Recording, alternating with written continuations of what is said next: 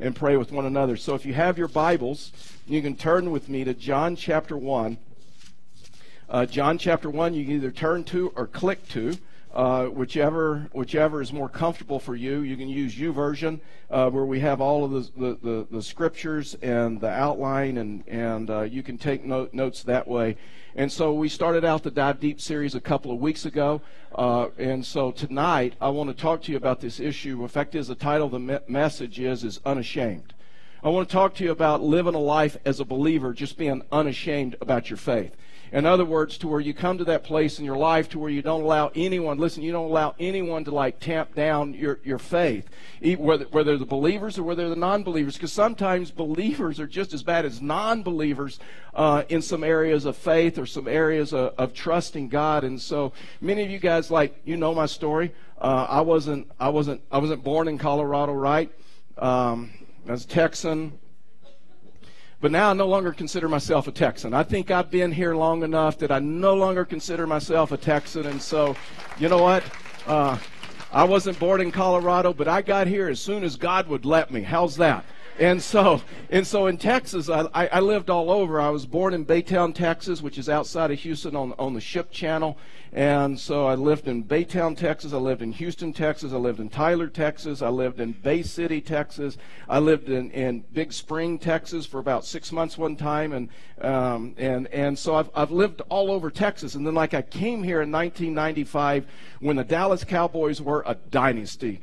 And they haven't been the same since. And so, but you know what? Maybe I just realized, I was thinking, maybe I have a football anointing, and I brought that to Colorado, and look at the Broncos now. So who knows? But you know what?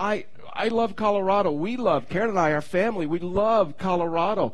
And there's things about Colorado I love deeply. I mean, I love green chili. I did not know what green chili was. I still remember the first time I went to a Mexican food restaurant, and they asked me, do you want red or green chili on your enchiladas? I didn't even know what that meant. And so we put green chili on everything. I mean, we love green chili, and one of the purposes of our church is just to come to that place to where we just connect God, people, and community. In other words, we connect people with God and people to people and people with the community, which is missions and which is ministry. See, we believe that Pueblo, Colorado should be a better place because Fellowship of the Rockies is here, and we not only just believe that, but we live that out from schools that we've adopted, from ministries that we've done, from a caring pregnancy center that we've come alongside of them, single moms oil change, feeding the homeless down on the river, on the Arkansas River, in various ministries that we've done. We've just lived this out. And when you look at statistics, and you know this, right? It's not hard to find someone in Pueblo that does not know Jesus. It is not hard in the West, so Pueblo's not unique, but it is not hard. I came from the Bible Belt, and I came to Pueblo, and we're into the West, into Colorado, where you realize that the statistics show that very few people really go to church week in and week out. So we live in an area and we live in a place where people need a relationship with Jesus Christ, where people need a church, where people need to know that, you know what, God loves you and God cares about you. And so we believe these things, and God has a job to do. And He desires to do that job through you, and that should excite us, right? That God has a plan, and God has a plan for Pueblo. God has a plan for this church. God has a plan for this area. And God has a job to do, and He desires to use you, and He desires to use me. But we have to come to that place to where we're willing to leverage some things. We're willing to leverage the influence or the platforms that God has given us. We talk a lot in church about stewarding the resources, the financial resources that God gives you. And Scripture talks about that. How do we manage that and leverage that for the kingdom? But guess what? God also wants us to come to the place to where we leverage the influence that He's given us with relationships and with family and friends that are around us. And so tonight I want to talk to you about this issue of just come to the place to where you're not ashamed, you're unashamed of your faith. You're unashamed of what it means to be a Christ follower, to follow Jesus. And you don't allow anybody, regardless of the circle, of the situation, the circumstances you're in, you don't allow anyone, guess what, to tamp down your faith, because you've just come to that place in your life that you're a Christ follower, and you're unashamed of that. So I want to give you three things tonight that if you're going to leverage your influence for God that God has given you, then there's like three things that you must do. There's three things that you must realize. The first one is this, is you must come to the place that He must increase in your life. That you come to the place in your life to where like God increases in your life. I mean, John the Baptist, we're going to look at this, and John talked about this, and he talked about that I must decrease and He must increase. In other words, if you really want to leverage the influence that God has given you in the relationships and the profession and the different platforms that He's given you, then you'll come to that place to where He begins to decrease in your life, or you begin to decrease in your life, and He increases in your life. John chapter 1, verse 35, and we're going to go all the way through verse 50 or 40. You'll know it when we get there. I don't know. In verse 35, here's what it says. It says, the next day, again, John was standing with the two of his disciples, and he looked at Jesus as he walked by and said, behold, the Lamb of God. Now listen, let's understand who this John is. This John is not the Apostle John that he's referring to. It's not the Apostle John who wrote the Gospel, who wrote the book of John, who wrote Revelation. This is not the same John. This is a different John. This is a guy by the name, well, he was called John the Baptist. He was a forerunner of Christ, and he had this ministry. And because he was baptizing so many people, the community just called him John the Baptist. I mean, this is a guy that was just like unashamed of his faith. I mean, can you imagine having a nickname that people knew you by because of that you were unashamed of your faith, or because you pressed into God so much that you were known as that type of a person? This is John the Baptist. And so John the Baptist has this group that he's baptized that are like in his church that are following him, and all of a sudden, I mean, he had a lot of influence, and all of a sudden he sees Jesus, and guess what? You know what he does? He doesn't point them to himself. He points them to Christ. Fact is, Jesus said this about John the Baptist. Unbelievable what he said. Matthew 11:11, here's what Jesus said. Jesus said, truly I say to you, among those born of women, there has arisen no one greater than John the Baptist. I mean, if we could learn something from someone, wouldn't he be the guy? That Jesus says, before me, there was like no one greater than like this John the Baptist guy. Yet one who is least in the kingdom of heaven is greater than he. And so John the Baptist is the one that said that I must decrease and he must increase.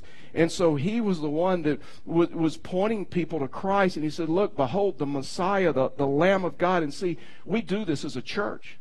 We're not trying to build the name or the brand of Fellowship of the Rockies. Our goal individually and as a church is to just simply point people to Christ. And listen, we are excited about what God is doing in our church and doing in our community. We're excited about the 12 people we're baptizing. We're excited about the stories and the testimonies of life change in this church. But as a church, we are actually more excited about Jesus Christ and what He's doing. I mean, listen to what happens when John the Baptist just simply points people to Christ. Verse 37, then the disciples heard him say this, and they followed Jesus. In other words, John the Baptist leveraged the influence that he had with this group of people. See, we show people, when we're unashamed of our faith, we show people who Jesus is by the way that we live, by the way that we serve people, by the way that we talk, by the way that we handle conflict, the way that we do our business, the way that we raise our family, the way we go about our hobbies and our life. And the only way that we can do this is the way in which we follow Christ. See, we love to see people meet Jesus, but guess what? We also love to see people connect with one another in discipleship. And that's why I got the numbers this last week, and I was just blown away. In life groups and at Fellowship of the Rockies, that we now, when we move all the new people coming in that have signed up and prospects for life group, do you realize our church will have 650 people meeting each week in life groups, meeting in homes and being discipled and taught? I'm just telling you, if you are not in a life group, you are missing out. I mean, there's something about this issue of life groups. So we value evangelism, and we value discipleship. And we love to see people connect with God, and we love to see people connect with one another. See, John was simply just using the influence that God had given him, and he leveraged it for the kingdom. And listen, we leverage the influence that God has given us when we simply point people to Christ. Well, when he increases in our life, it's natural to begin starting to steward, is a biblical word, or manage the relationships around them. Listen, the people around you, whether it's who you work with, whether it's your family, if they love you and they trust you, it may take months, it may take years, but if you will invite them, they will start to come. When you are willing to leverage the influence that God has given you, I'm telling you, they love you and they trust you. They've watched your life. Do you realize they'll start following Christ? Do you realize many of the 12 that were baptized in this weekend were invited by people in this church?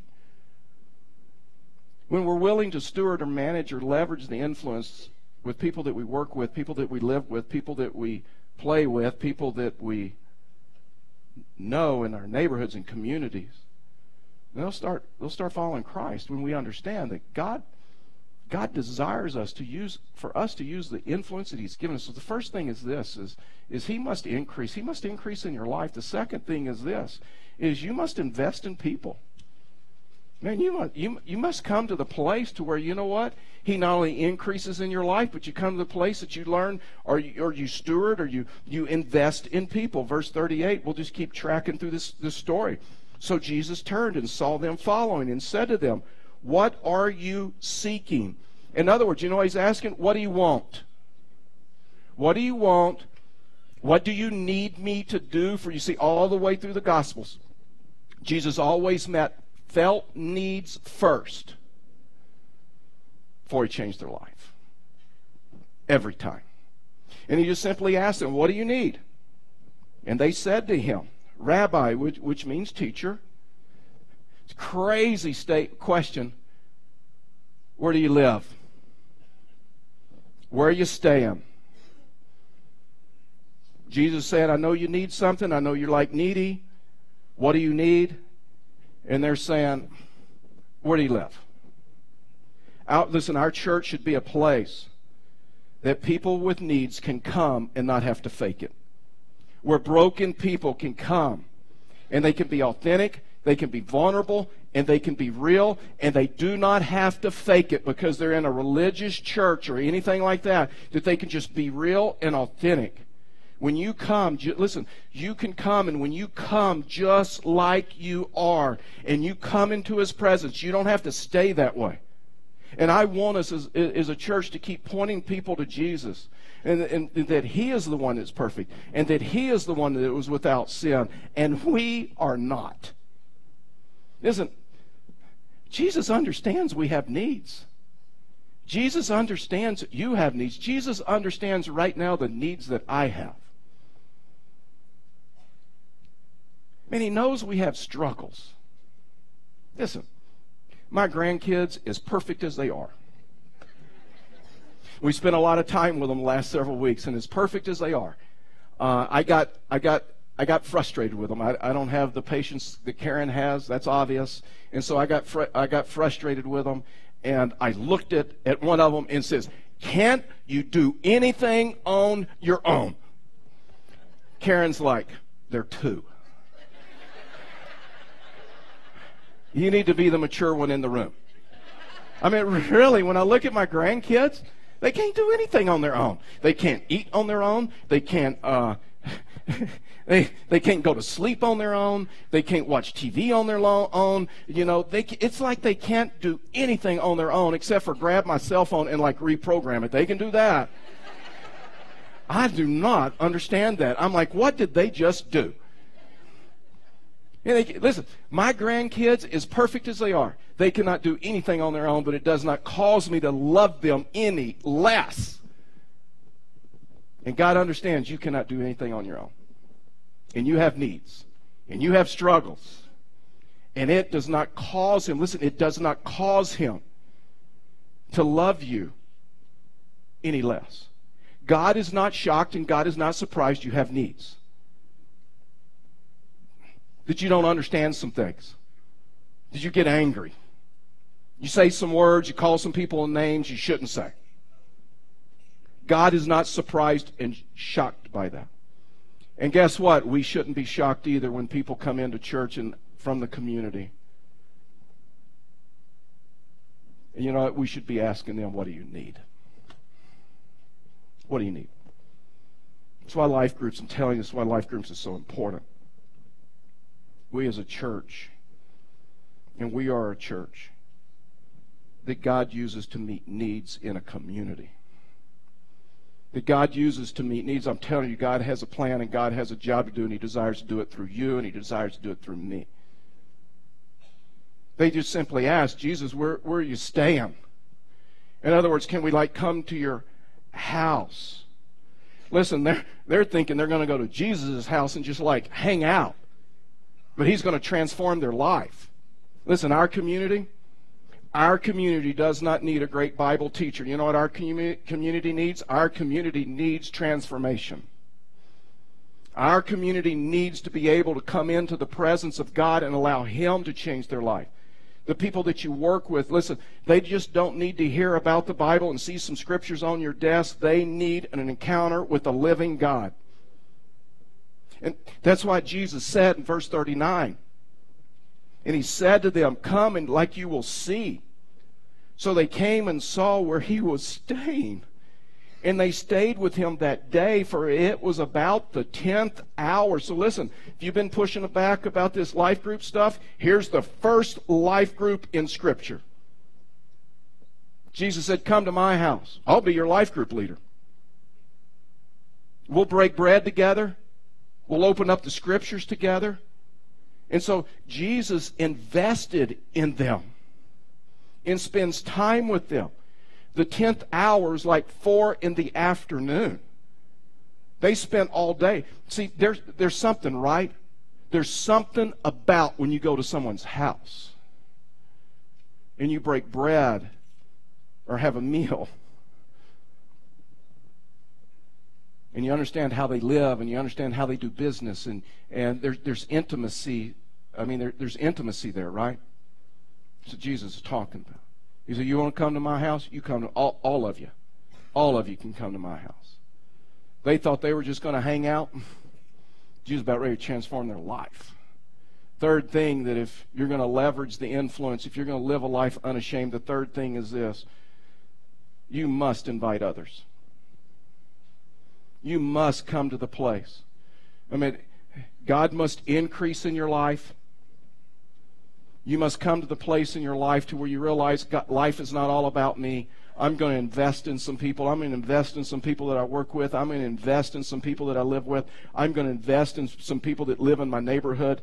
And I'm going to invest in some people that go to my church, whatever those surroundings are. And then you have to come to the place, you got to make the ask. You got to invite. I mean, Andrew, after he spends a day with Jesus and he is found by grace, he accepts God, his first response is to do something with it. Watch this, verse 40. One of the two who heard John speak and followed Jesus was Andrew. Okay? So Andrew meets Christ.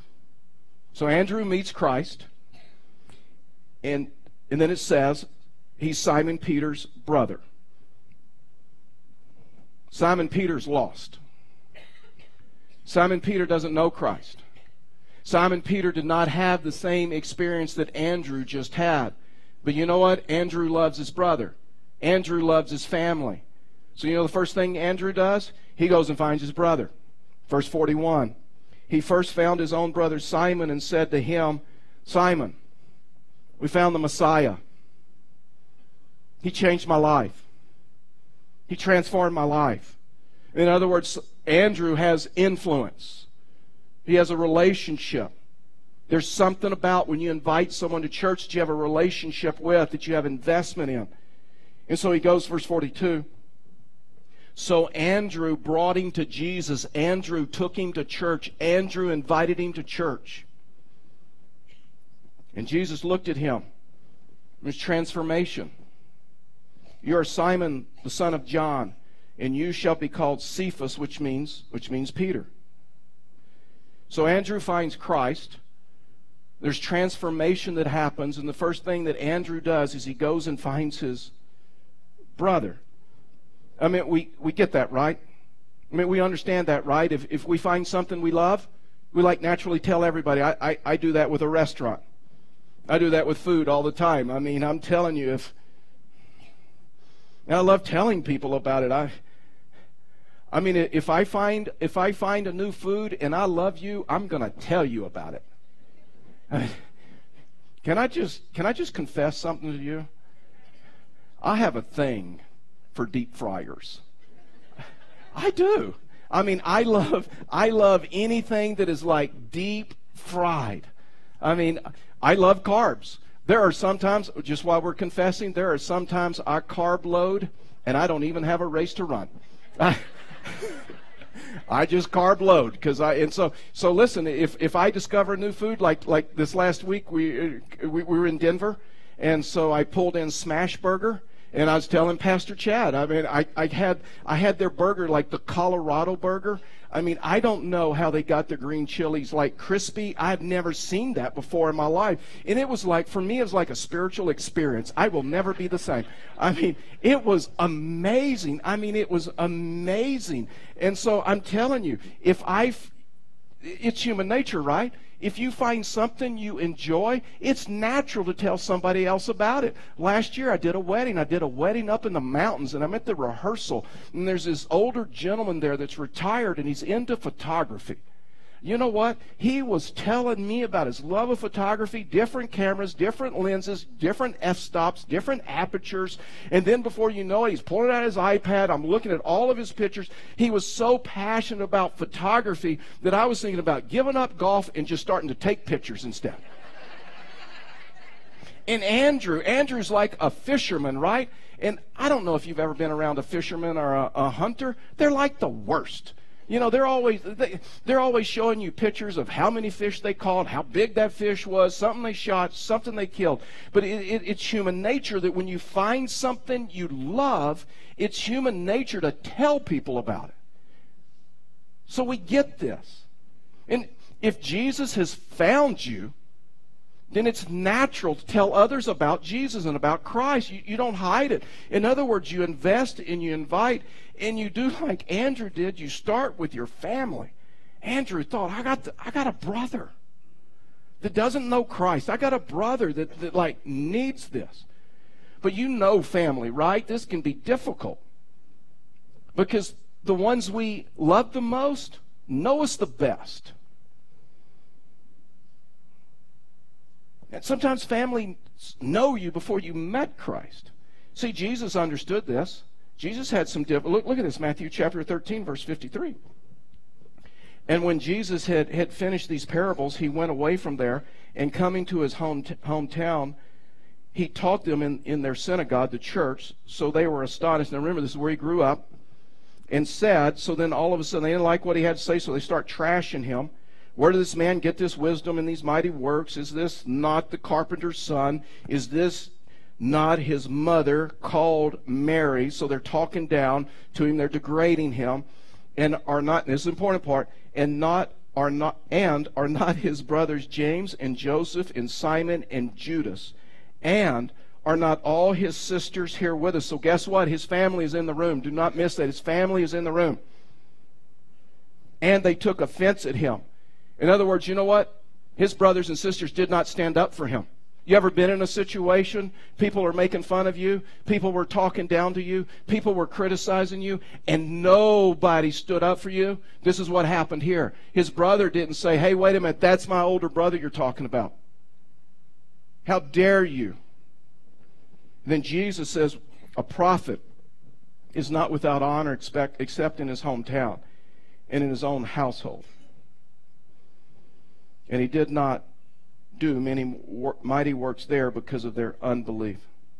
And so I hear people all the time say, you know what, I'm worried if I invite my family to church, they are the people that really know me. They may bring up some words that I've used. They may bring up some things that I've said. They may bring up some things that I've done that they're aware of that I'm ashamed of. They may bring up some areas of my life that since believing a Christian that I've blown it, and I just don't know. I mean, if we're honest, family has a way of reminding us of all of our failures and mistakes. Aren't families a blessing? But when you're found by Jesus, you don't have to be ashamed of your faith. Okay, so if you're worried, well, if I invite them, they may laugh at me, they may make fun of me, they may call me a hypocrite, they may remind me of all of my sins or imperfections, so what do? Let me help you with that. You own it. You admit it. You stay real. They know who you are. They know the mistakes you've made. You tell them, you know what? You're exactly right. I've done some things that I'm ashamed of. I've done some things that I'm embarrassed of. But you know what? That didn't matter to Jesus. He knew I was needy without Him. He knew that I needed Him. And I came to Him just as I was, and guess what? He didn't judge me. He didn't condemn me. Listen, I have accepted Him, and I serve a God who forgives me when I repent and does not hold a grudge against me. And you know what? Since meeting Jesus Christ, I'm still not perfect, but I'm much better than I was before meeting Him. Wouldn't you like to meet a God like that? Wouldn't you like to meet someone in your life? Wouldn't you like to meet a God that is for you? I mean, the Scripture says, we worship to it, that if God is for me, who could be against me? I mean, just own it. If there's enough grace for me, then there's more than enough grace for you. Wouldn't you like to meet a God like that, to be saved by a Savior who loves you just the way you are, but you don't have to stay that way? You don't have to fake it. You don't have to hide it, that you can come to Him, you can be forgiven, you can be accepted, and He'll transform you. See, verse 41, here it is. He says, He first found His own brother Simon and said to him, we have found the Messiah, which means the Christ. You know what? That's what Andrew did. Andrew goes to his brother. He didn't tell him any theological stuff. He just told his brother what Christ had done for him. You tell people what God has set you free from. I'm telling you what, you own it. You don't have to hide it. There's power in that. There's something real. There's something powerful about someone that's just real and transparent. And James, and Jesus invites Andrew, and Andrew invites his brother. When was the last time? When was the last time you invited someone to church? Remember that? I don't even know why I just thought of it. I'm going to say it. Remember that commercial many years as a date me? Remember that commercial many years ago, Wolf Brand Chili? When was the last time you had a steaming hot bowl of Wolf Brand Chili? Well, that's been too long, right? When was the last time you invited someone to church? Well, that's too long. When was the last time you leveraged the influence God has given you? Say, hey, I go to Fellowship of the Rockies. Would you like to go with me? You can sit with me. You don't have to be strange or awkward about it. Get a weird look in your eyes, talk in a spiritual tone that like creeps the whole room out. Listen, I'm telling you, when you see Jesus, I'm just telling you, when you see Jesus change your friends' lives, people become really important to you. I've noticed this as a pastor. When people bring their friends here to church, their stress level increases. I know that because I'll have conversations with some of you. You'll stop me in the foyer. Oh, Pastor Charlie, we're glad you're here this weekend. Please, please, please don't mess this up. I got a friend that I've been inviting for like a long time, and they've never been in church. They've never been to a wedding. This is for like their first time. Please, please, please, please, are you going to tell some jokes tonight? Please be funny. Sometimes they'll say, what are you preaching on? And I love to mess with you guys when you're like stressed. And I'll say, oh, it's a great night to have them. I'm preaching on 10 reasons why you're going to hell. God bless you. And so people will tell me, and then you start giving me tips like, don't bring up the Cowboys, whatever you do. You know, they're Steeler fans, and send them somewhere else. And so they're like, don't do that. Don't talk about the Cowboys, and whatever you do, don't talk about being from Texas. I mean, Pastor Charlie would tell you this, but they're vegans. And I got to be honest with you, I never met a vegan till Colorado. I don't even think a vegan exists in Texas. And I did meet we don't have time for that story. It's a funny story about a vegan. But I love vegans. It just saves more meat for me. And so So, and listen, when you bring a friend, you listen to a sermon and you try to listen to it through their ears, right? You listen so intently because you are hoping, nothing offends them, nothing hurts them. You're praying that they have a good experience. And then you hope that people are friendly and people that greet them. Listen, now you know why greeters are so important. Listen, greeters aren't here to hand you bulletins. If that's all greeters do, we'd do a rack, we'd put the bulletins in your seat. That's not what they do. That's not the most important. You know what they do? You know what their most important job is? When your friends come, when they come to set you at ease, look you in the eyes and say, we are glad you're here. See, when people bring their friends, all of a sudden everything changes. Listen, our pastors and ministry partners, we are so sensitive about this that when you bring a Simon, that we believe and we want that from the time when they walk in the front doors that we greet them, we're nice to them, we encourage them. Listen, we're going to sing songs about Jesus. We're going to open up the Scriptures. We're going to talk about Jesus without any guilt, without any judgment, without any condemnation. And we're going to give them the opportunity to take the next step. And we're going to do everything we can with excellence from the first person that greets you to people that you drop off your children to until you're seated and until you walk out those doors. And we're going to create the most excellent environment where your friends who do not know Jesus can take the next step. And we're going to do everything we can not to embarrass you, because we understand the investment that you have made getting that person to come here and just meet Jesus. So go for it. Most people that you work with don't know Jesus. Your best friend, you guys may talk about everything. Have you ever talked about the most important thing? And people say, well, wait a minute, Fellowship of the Rockies, that's like that large church. You're like a mega church. Listen, I'm telling you this, we have not even scratched the surface of the people in this community that needs Jesus. We have not even scratched the surface of the job that God wants to do in this community, and He wants to do it through us, He wants to do it through you, and He wants to do it through this church. See, we've been given a big challenge. Statistics say that 95% of Christians have never led one person to Christ. That's not the statistics that so much concerns me. The statistic that concerns me is that 90% of Christians haven't even tried, haven't even invited someone, even made the ask. And we're going to reach this city, and we're going to do it one person at a time, because that's what God has called us to do. So how about this? God has a job to do, and He wants to do it through you. Who do you need to talk to? Do you need to leverage your influence that God has given you to change the eternal destiny of the people around you?